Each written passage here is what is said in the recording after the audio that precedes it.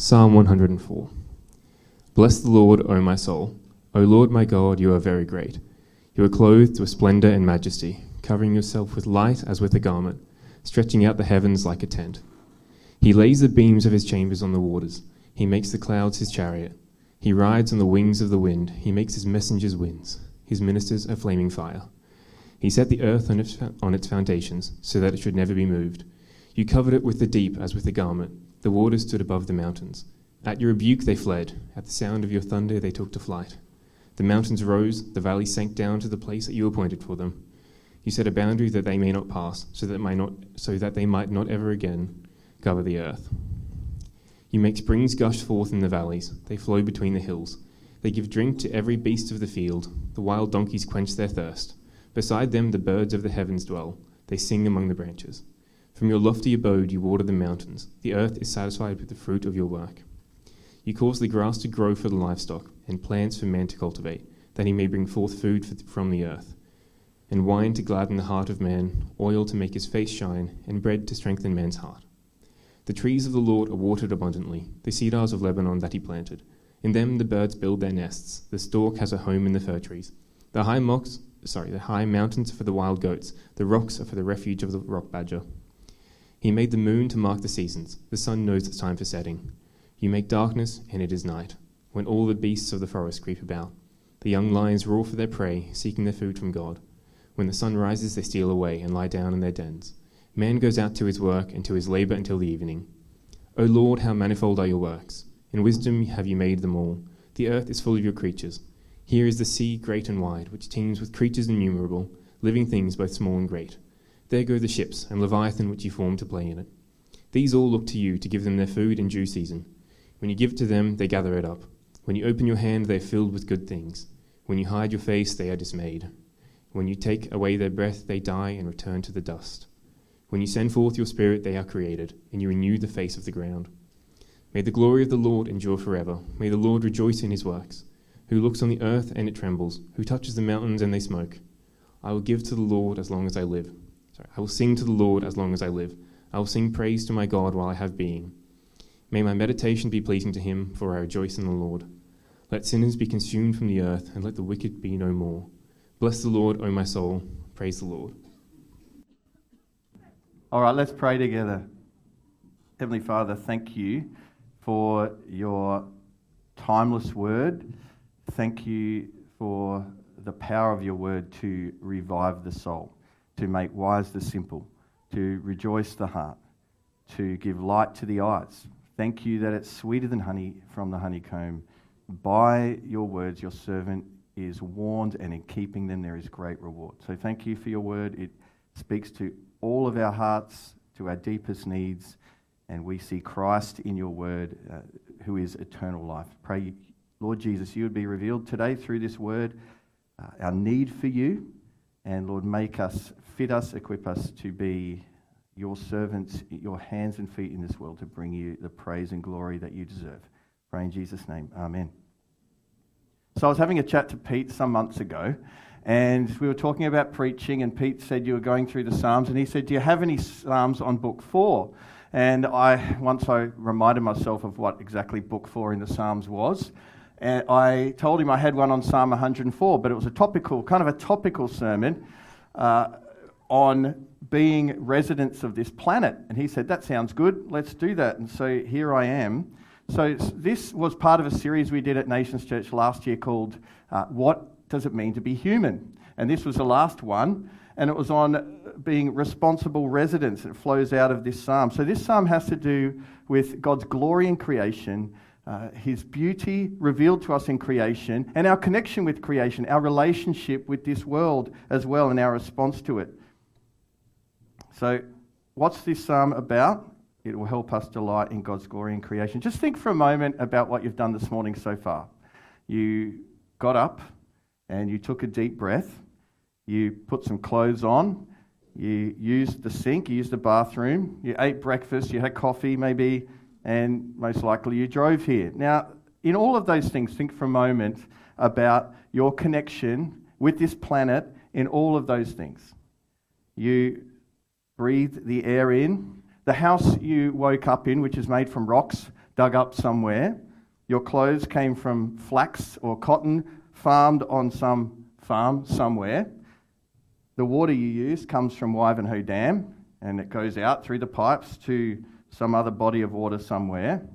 The food you ate was grown in different places, planted and harvested somewhere. Milk from a dairy farm, honey from a beehive, banana from a tree somewhere, coffee from some tropical place somewhere, petrol in your car that was dug up out of the earth.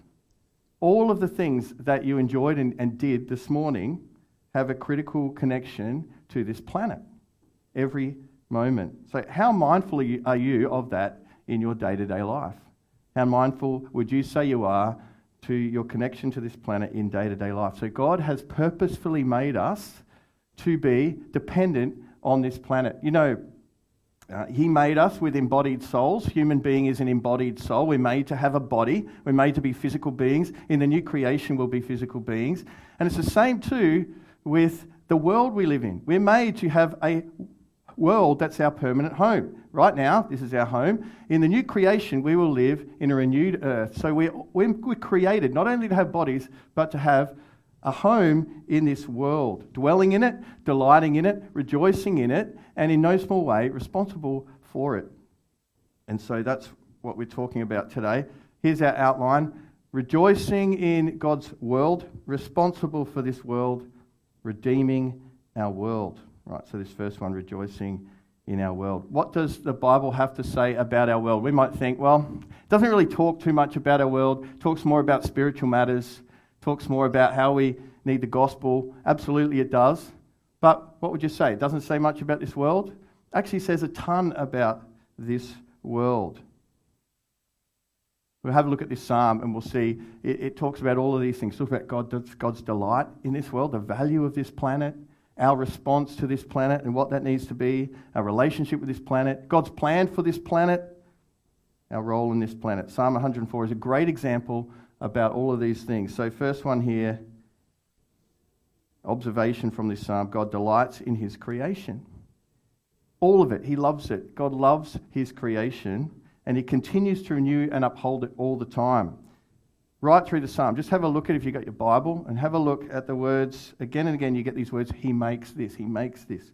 He makes the clouds and the wind, verse 3 and 4. He makes the water sources, verse 10.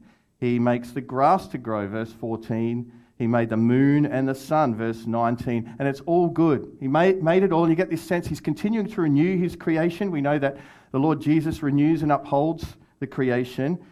And when He finished creating, what did He say? He said, it's very good, it's excellent. God's creation is excellent, it's delightful. So all of creation puts God's glory on show. That's what this psalm is about. The psalmist is delighting. Hallelujah, it's a song of delight in God's creation from start to finish. Verse 1, look at verse 1. Bless the Lord, O my soul. O my Lord God, you are very great. You are clothed in splendor and majesty. So it all starts and finishes with this hallelujah about delighting God's creation. How much do you delight in God's creation? God loves His creation. He delights in it. And the Bible puts a high view on the physical world. It's precious. It's wonderful. It's God glorifying. It reflects His genius. Have a look at verse 24. O Lord, how manifold. That's diverse. I'm getting old and I think that word's old school. I don't think there's an excuse for manifold. Wonderful. Diverse, beautiful are your works. In wisdom you have made them all. The earth is full of your creatures. So it reflects His genius. All of the creatures in the world reflect His genius. You know, Proverbs 8, it gives this personification of wisdom. It says, I was there at the creation, at the Father's side, when the world was created, and I delighted in creation. I delighted in mankind. This overflowing delight in God's creation. God loves His creation. It reflects His genius and His wisdom. Every little bit, every little corner of God's creation puts His glory on show in some small way. Every unique animal, every sunset, every river, every tree, every rock puts His glory on show in some small way. I'll give you an example. Here's a few beautiful creatures. I wonder if you can think about what they might have in common, these four creatures. Southern cassowary, a northern quoll, a pygmy possum, and a southern bluefin tuna. Well, they're all created by God. They all reflect His glory. They're all Aussies. They all share Australian habitat, waters or land somewhere. They're all Aussies. All of them are critically endangered or not far from extinction. All of those creatures reflect a different aspect of God's glory. Southern bluefin tuna, for example, has 5% of its original population left from overfishing. Now, this world is our home, but it's a home for all other animals and plants as well. And each creature has been assigned its place. Have a look at verse 16. God gives his glory to reflect. These creatures reflect God's glory in their own little way, in their own little part of the world. Verse 16, the trees of the Lord are watered abundantly, the cedars of Lebanon that he planted. In them the birds build their nest, the stork has their home in the fir trees. The high mountains are for the wild goats, the rocks are a refuge for the rock badgers. So God delights in this world, he loves it, and every single one of these creatures reflects his glory. It's got its place, it's assigned its place in this creation to reflect his glory. Verse 31, may the glory of the Lord endure forever. May the Lord rejoice in his works. So the Lord rejoices in his works. How are we to respond to his works?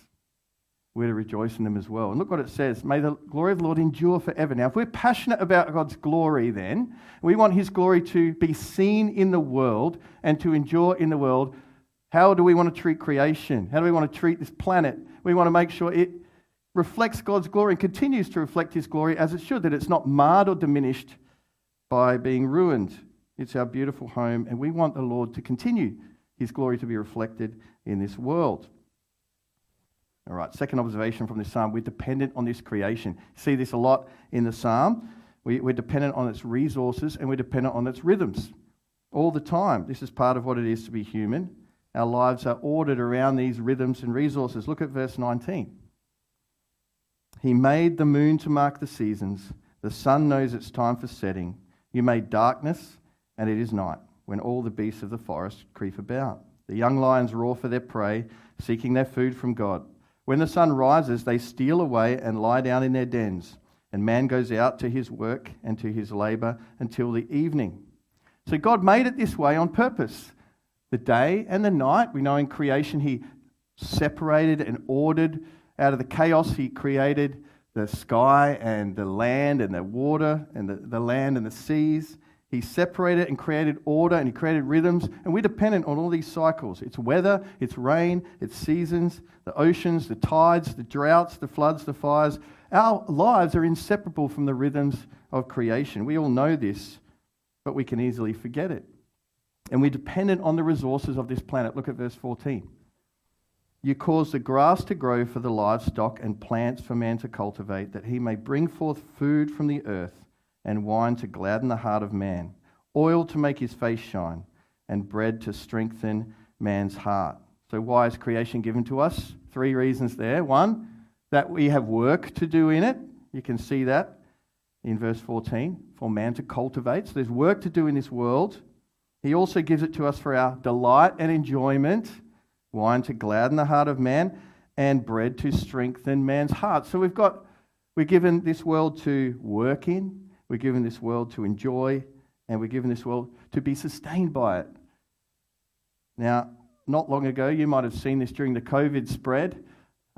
People got real nervous. Maybe we got real nervous about the question about supply and food and other things like toilet paper. And so we're going to get access to these things. And I saw a fight at the parking lot outside the shops once about all this and the stress associated with it. And it's a frightening thought, isn't it, to think, what if I can't get... Well, we forget about this. We just go to the shops and the supermarket, we buy our meat and we buy our food. We don't really think about it. But when our suppliers threaten, we realise how vulnerable we are, how dependent we are on this planet. It's easy to forget living the way we do in a prosperous society. But we constantly, every moment, are relying on God's sustaining and provision. Have a look at verse 27. These all look to you to give them their food in due season. When you give it to them, they gather it up. When you open your hand, they're filled with good things. When you hide your face, they are dismayed. When you take away their breath, they die and return to the dust. Totally dependent on the Lord's creation, every moment. So, how does our Father want us to view his creation and this world as our home. With delight, like he delights in it. With thankfulness, as a precious gift to be cherished. With humility, knowing that we depend on him every moment. Here's a quote by a US farmer. He's a political social commentator, and he's a Christian, but he's disillusioned. He's been disillusioned for a long time about the church's response to the environment, to the low view of the care of creation that is often seen in the church. This is what he says. And we see this in the psalm. The ecological teaching of the Bible is simply inescapable. God made the world because he wanted it made. He thinks the world is good and he loves it. It is his world, and he has never relinquished title to it, and he's never revoked the conditions bearing on his gift to us of the use of it that oblige us to take excellent care of it. If God loves the world, then how might any person of faith be excused for not loving it or justified in destroying it? So let's have a high view of this creation that honours God and make it a source of daily praise. Have a look at verse 33. Creation so beautiful, so delightful. I go for a walk at the end of the day at about 5 o'clock or after I wrap up whatever I'm doing work-wise, and I go for a walk. It's one of my favourite parts of the day. The sun's setting. I'm just enjoying outside. And it makes me joyful. Now, what does he say? I'll sing to the Lord all my life. I'll sing praise to my God as long as I live. Creation makes us sing. It's delightful. Let's give thanks for it and place a high priority in the care of it. All right, second one here, responsible for this world. How do you feel about the idea of someone ruling over something? Now, in our culture, authority is not a pleasant idea. It's an idea we react against because we're familiar with exploitation of authority or abuse of authority, and we're familiar with someone ruling for dominating and ruining something. Well, it doesn't always have to be that way. Think about a referee in sport. There are two different kinds of referees. There are good referees and there are bad referees. The worst referee makes calls when they shouldn't. They interfere with the flow of the game and they wreck the flow of the game. And the worst referees, they say, you notice the most. But the best referees, you hardly notice. Right? They let the game flow. They bring out the best in the game. They encourage good play. They discourage the play that limits and wrecks the game. So they're a good addition. They preside over the game, but they preside over the game for its good.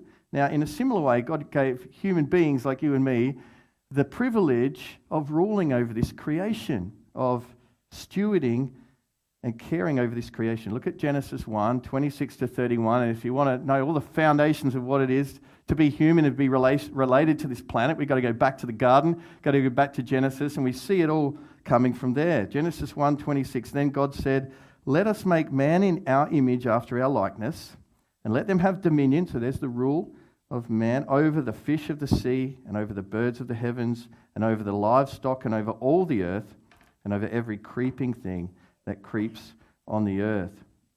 So, how are we to rule over this world? We're to rule over it as God rules over the world. Not to exploit it, not to ruin it, not to dominate it, not to mar it, but to nurture it, to care for it, to bring it to fullness.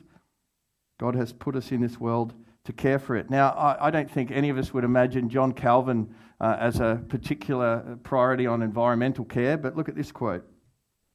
This ruling over means responsible care and keeping that does not neglect, injure, abuse, degrade, dissipate, corrupt, mar, or ruin the earth.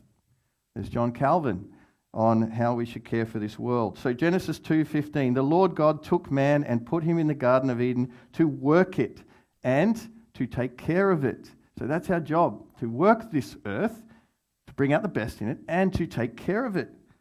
That's our job, to steward it. Now, a steward is someone who looks after someone's stuff on their behalf while they're not around, right? Or something similar to that. Remember Jesus' parable of the vineyard, the tenants in the vineyard, and they were to steward that vineyard. This guy builds this vineyard, a wine press and all these things in it.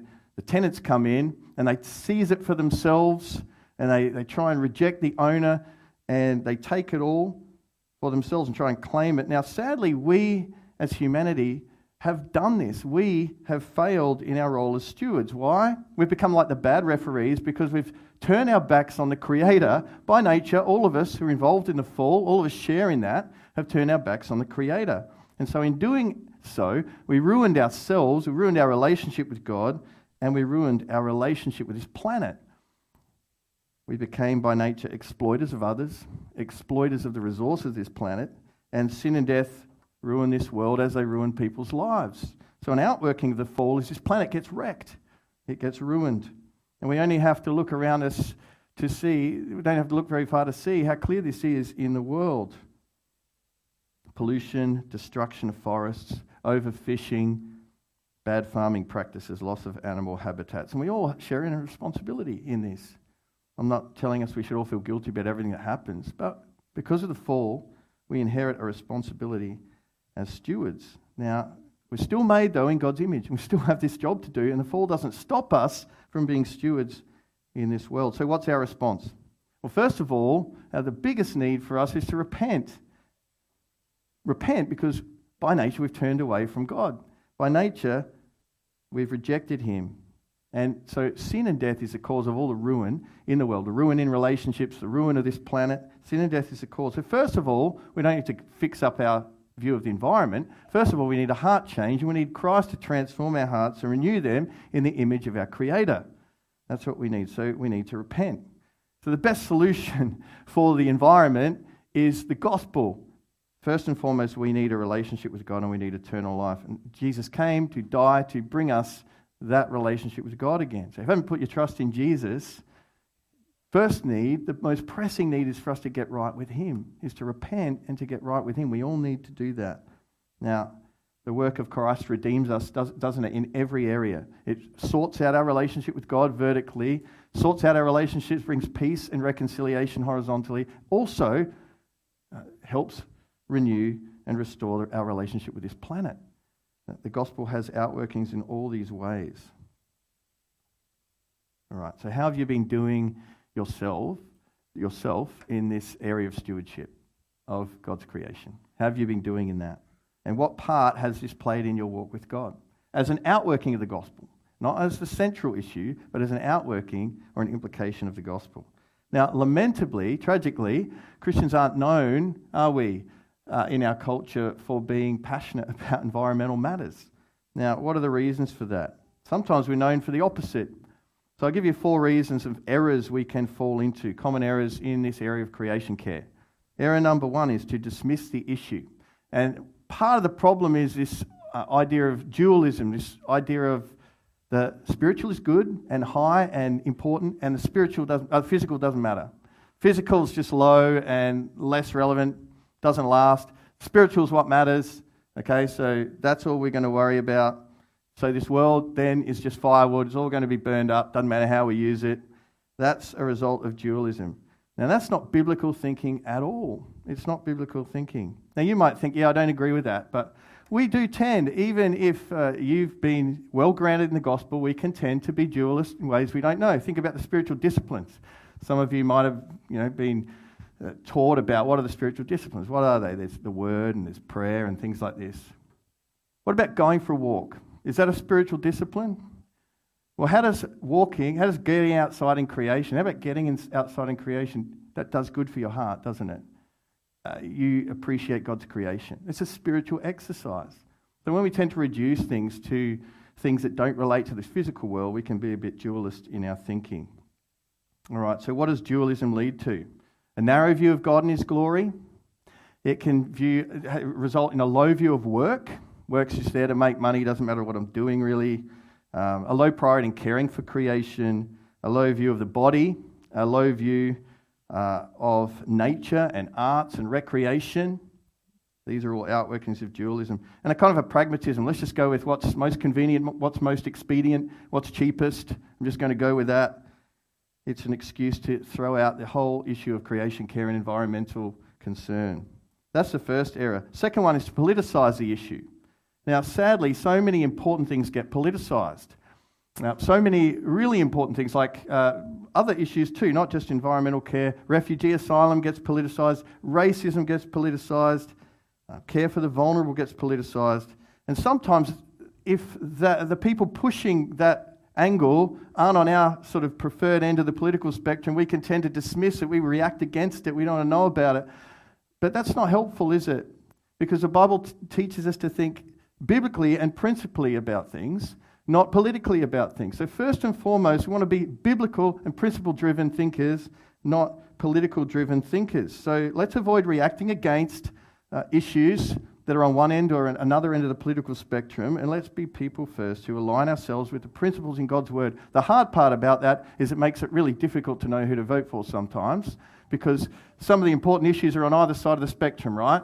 Well, that's your concern, but we've got to be thinking about principles from the Word. All right, so take the issue of climate change. Some of you guys are passionate about this and you wholeheartedly believe it. You believe that this world, the temperature's rising because of the human effect on it. Some of you think that's all a load of rubbish, okay? But either way, the principles from the Word are the same. We need to take care of this planet. We're stewards of it. We need to look after its resources. And we want the glory of the Lord to endure in the works that He's created in this world. So let's steward it well, regardless of where you fall on the political spectrum. All right, next one is to centralise the issue. Now, we can tend to moralise sometimes. Now, I've got nothing against being a vegan, okay? Probably some vegans in here, that's great. I've known some Christian vegans who have made this the front and centre thing. Every time you talk to them, it's about them being a vegan. Now, the concern is, as with anything, if we make this what we hinge our identity on, what we hinge our righteousness on, we're making a really big mistake, and we decentralise the cross and the gospel. So by centralising the issue of environmental concern, and by moralising about it, and you know, the whole virtue signaling thing and the whole self-righteousness thing, I'm comparing myself, my carbon footprint's better than this other guy, right? That's not gospel thinking, is it? It's unhelpful. So let's avoid centralising the issue. Our identity, while we're concerned about the environment, our identity, our hope is in, and our righteousness is found in Christ and not in these issues. They are outworkings of the gospel, they're not the central thing. All right, last one, guilt and despair.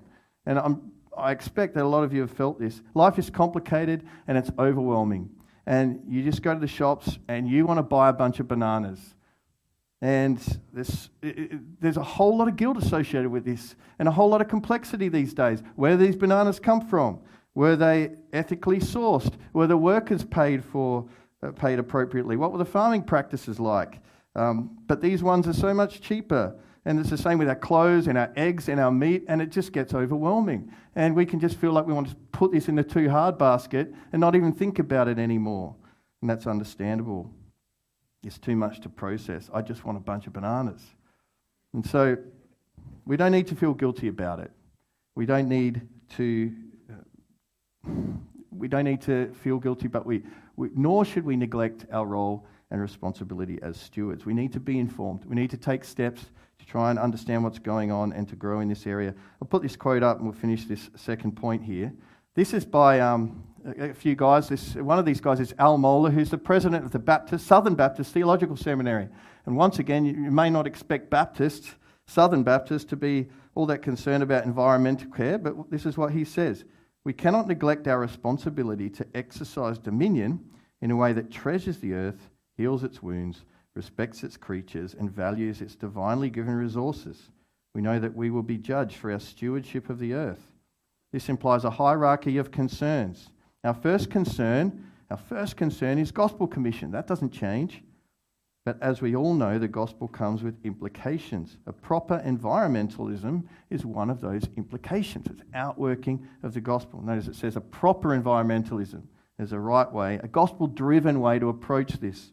Let's pursue that. All right, last point here, renewing our world. I wonder if you've taken time ever to restore something.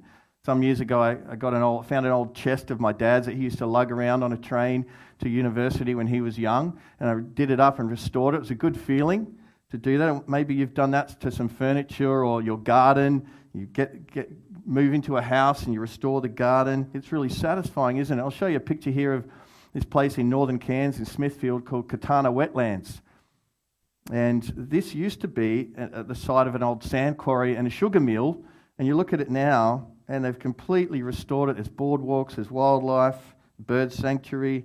I can imagine how satisfying that would have been for the people working on that for years to see it regenerated like that. Now, the God of the Bible, our Father in heaven, is committed. He's passionate about the work of renewal in this creation. He's passionate about renewing humanity, and he's passionate about renewing this planet. And we know that God restores humanity through his son Jesus. He restores fallen humanity through Christ, through his death on the cross. And he not only plans to restore humanity, he means to restore this whole creation. Look at Romans 8:20. For the creation was subjected to futility, not willingly, but because of him who subjected it. So God allowed this to happen in hope that the creation itself would be set free from its bondage to corruption and obtain the freedom of the glory of the children of God. For we know that the whole creation has been groaning together in the pains of childbirth until now.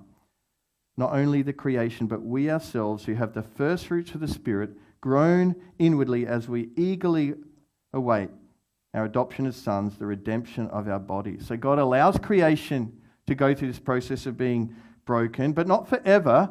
The final state of creation is going to be renewed. This world is going to be renewed, and this is our eternal home, the new heavens and new earth, home of righteousness. We long for that day, don't we? When sin and all its effects, all its misery is going to be dealt with and done away with forever.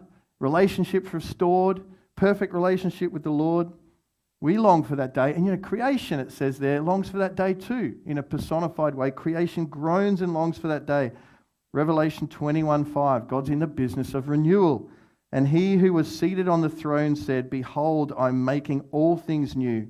Also he said, Write this down, for these words are trustworthy and true. Jesus is in the business of renewal in every area. And so it's right that we be passionate about the work of renewal in this creation, because God is, and we're on his team. Just like we're passionate about seeing lives renewed, we want to be passionate about seeing this creation renewed.